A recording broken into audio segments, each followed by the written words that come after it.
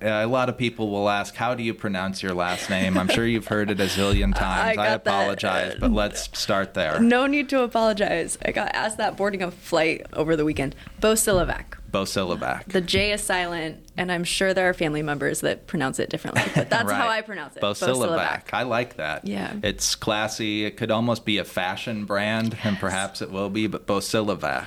I like that. I hope Seed I don't planted for future fashion. Yes, right. Exactly. All right. That's all I've got. Thank you for the time. Appreciate it. No.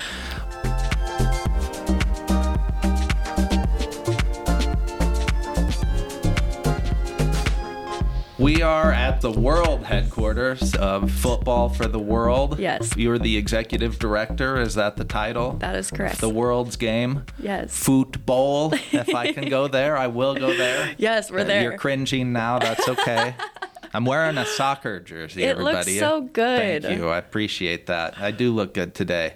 A football jersey. Yeah. And I know you've, in other interviews, had to differentiate that you're what do you call it, signal or? Code switch. Code switching, yes. What do you call it when you're just around the office with family, friends? Do you call it football or soccer? I traditionally call it football, and I'm sticking with and also laugh about because it is that argument always of USA saying it's called soccer. Yep. So there's just always a heated debate in every room meeting, especially depending on who you're meeting with, of is it soccer or football? And I usually default to football, honestly. I've been a football or soccer fan my whole life and played not well. Some would say it was more dancing than playing the game, but I was out there. It's the Brazilian influence. Yes, exactly. Yes, that's dancing with the ball. And you're from here, from Omaha originally. Were you born here? Born in Omaha, lived in Omaha my whole life until making that move to study abroad in Botswana for a number of months, the first semester abroad, and then continued and lived in Tanzania for a couple months. Wow. But that was my, childhood Omaha, college at University of Nebraska Omaha, and got to play soccer there.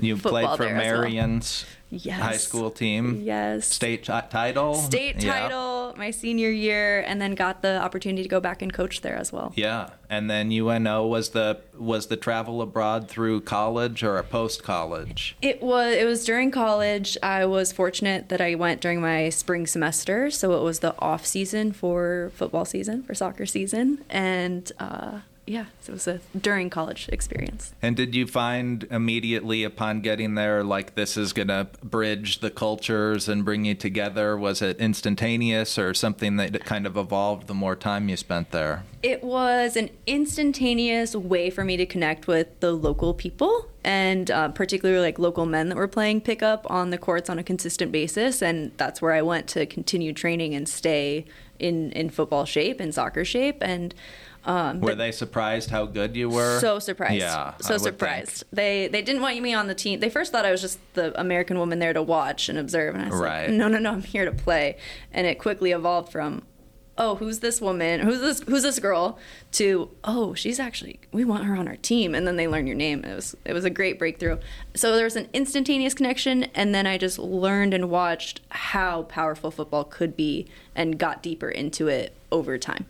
And that seems logical because we'll get to kind of how the foundation works. But did you have the seed of how this game can lead to you giving back even back then? Or what was kind of the genesis of turning it into a philanthropic organization eventually? Yeah. There were, I would just say, things sprinkled throughout, different moments sprinkled throughout of, oh, this is a connection point. Oh, this is how the game can be used. Oh, now I'm witnessing kids playing with a ball made out of plastic bags and string. Okay, light bulb moment, connection piece. I get so much equipment all the time. Can we connect this? And it just evolved, and I would say snowballed from there. But it took, 2-3 years of continually having those touch points before I realized, oh, this could be a real thing. This can be a nonprofit that can stand on its own legs. And sport for development is this industry, specifically for youth development and international development. This is an industry of its own, and this is something that people can do as their full-time jobs. That was not a thought I had growing up, that you could grow up and have what I call a dream job. Yeah. Yeah. What is it? And, maybe take us through kind of the person here in Omaha who's got some extra gear they're looking to give. They find out about this. Take us through, like, they've got an extra pair of shoes. And where does it end up and how does it get there? Yeah. So when, I think of ourselves as all of the soccer parents out there that have gear piling up in their closets. Like, we want to be that, essentially the Goodwill of football equipment. So, if and when people find out about us, it's collecting new and used or gently used, still in good shape, right?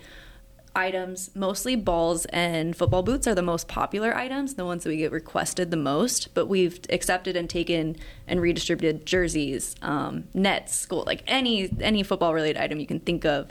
And so either someone contacts us and we link them and meet up for a drop-off location, or they might bring it to the office, or we have different drop-off bins located at different soccer centers around town. People can drop their items off, or teams and individuals and kids will organize their own collection equipment day and do that with their teammates, drop it off to us later. We then go through this process of people that have reached out to us or people that we've met through the Football for Good network that say, hey, we need those items. And we always ask, okay, what does your community need? What items are you requesting? Because we never want to give them something that's can't be useful or might be wasteful or, piles up in then their location. So we get an equipment request, we see what matches up, and then we either ship or deliver those items to that community. And it could be a community here locally. It could be kids here that might not be able to afford equipment, or it could be a community in Jamaica or Ghana or somewhere all across the world. Wow. Incredible. And then with that comes events and working with people here in Omaha, but then across the country and then internationally as well. So the job changes every day. We've gotten to a point where the collection infrastructure is, I would say, well established. So then it is always this, all right, let's problem solve. Who do we identify and who does need this equipment? And we use some metrics to establish that too, like, all right, how is this going to be the most beneficial? And then, all right, how do we problem solve, like really getting this equipment to them and covering the cost to get it to them as well? A lot of logistics. When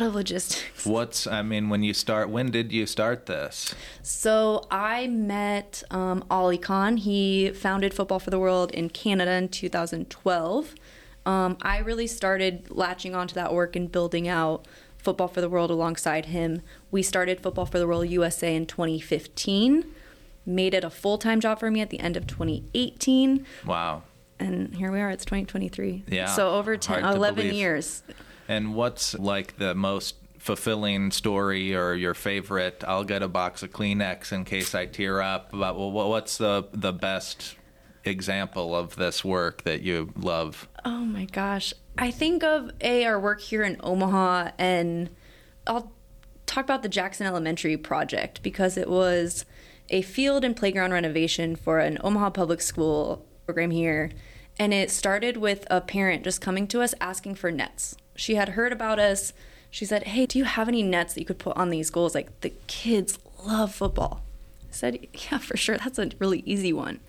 And it evolved to her and I working really closely together, the principal getting involved, the parent-teacher association getting involved. Like, it was such a community effort of, hey, how can we maximize this really small urban playground space? And the project evolved from, just nets to we built a mini pitch, a small-sided soccer court, and then relocated their basketball court so they have a fresh basketball court. And just this moment of doing the ribbon cutting and really, I think, hearing the parent talk about the evolution of the project was impactful because you saw the joy and community coming together, and you had a true sense of community. It was kids from the school, community members. It was this beautiful blend of community, and the kids weren't, the school didn't let the kids on the court until we did this ceremony. And as soon as that ribbon got cut, hundreds of kids just sprinted to the court, and it was chaos, and it was beautiful chaos. And for the next hour, 2 hours, there was 20 soccer balls out there, 50 some 80 kids, 100 kids just running around this court, and you're like, wow, okay, this is a place where kids get to go and express themselves and just release and have fun. And so being able to complete a community project like that and like infrastructure and see how excited and connected community gets from that, that's always a big one for me. Yeah, that's great. What were some struggles or anything in doing this here that people might be surprised about? Yeah, I think I think one of the challenges is having people understand like the power of, I think people have a very good concept of the power of sport and the benefits that sport give to society.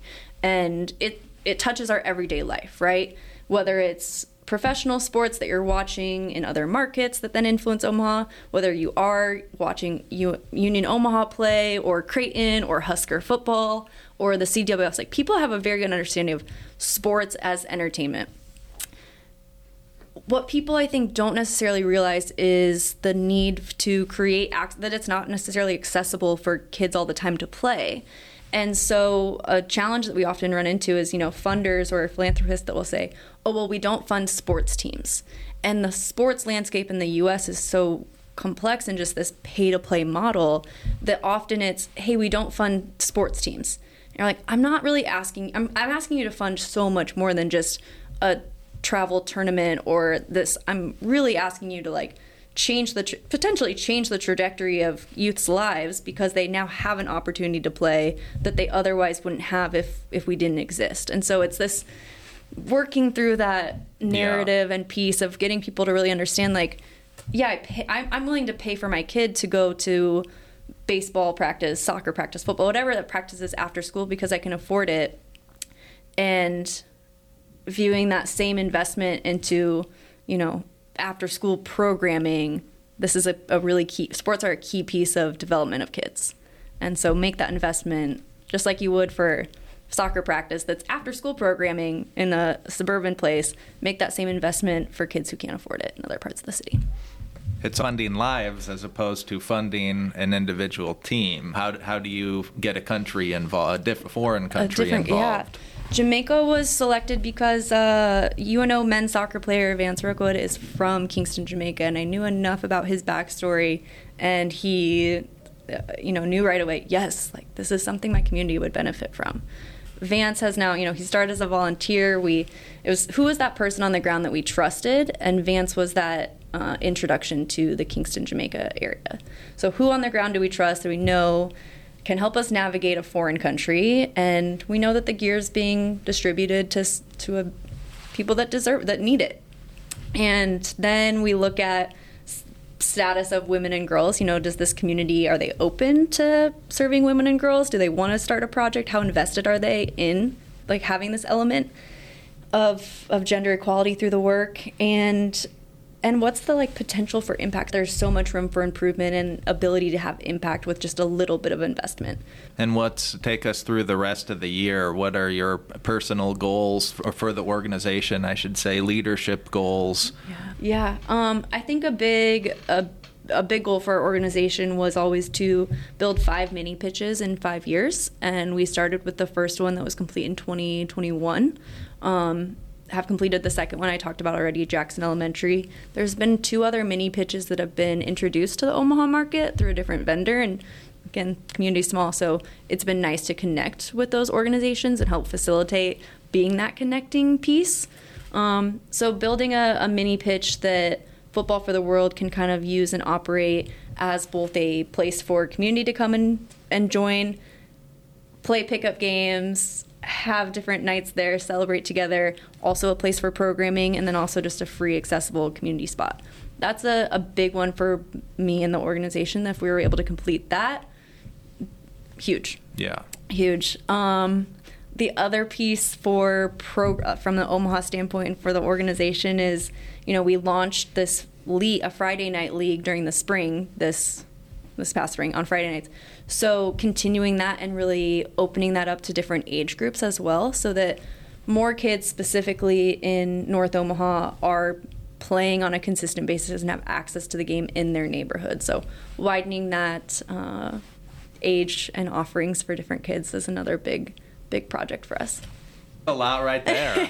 I'm tired and thinking about it. That's a big push for sure. And I would say internationally, for the organization, bridging that gap into kids in our program too, so that they're aware and excited and developing this really strong passion for football. Why don't you tell people where they can find you online if they want to donate or have questions or whatever. Yeah, the best place to donate and support the work that we're doing is at our website, www.footballfortheworld.org. The best place to stay up to date with what's going on and the things that we're doing in the community is our Instagram account, and that is at football, the number 4, the world, on Instagram. So those are the 2 places, Facebook, Twitter, YouTube as well. But thank you for having me on this podcast. I think it is the most exciting news outlet that's coming to the Omaha market, and appreciate getting the time and space to share about Football for the World. I'll say the Monica part, but you're going to give the last name pronunciation one final time so people know. Monica Bosiljevac. Bosiljevac, thank you very much. Appreciate your time and everything you're doing. Thanks. Thanks, Tony.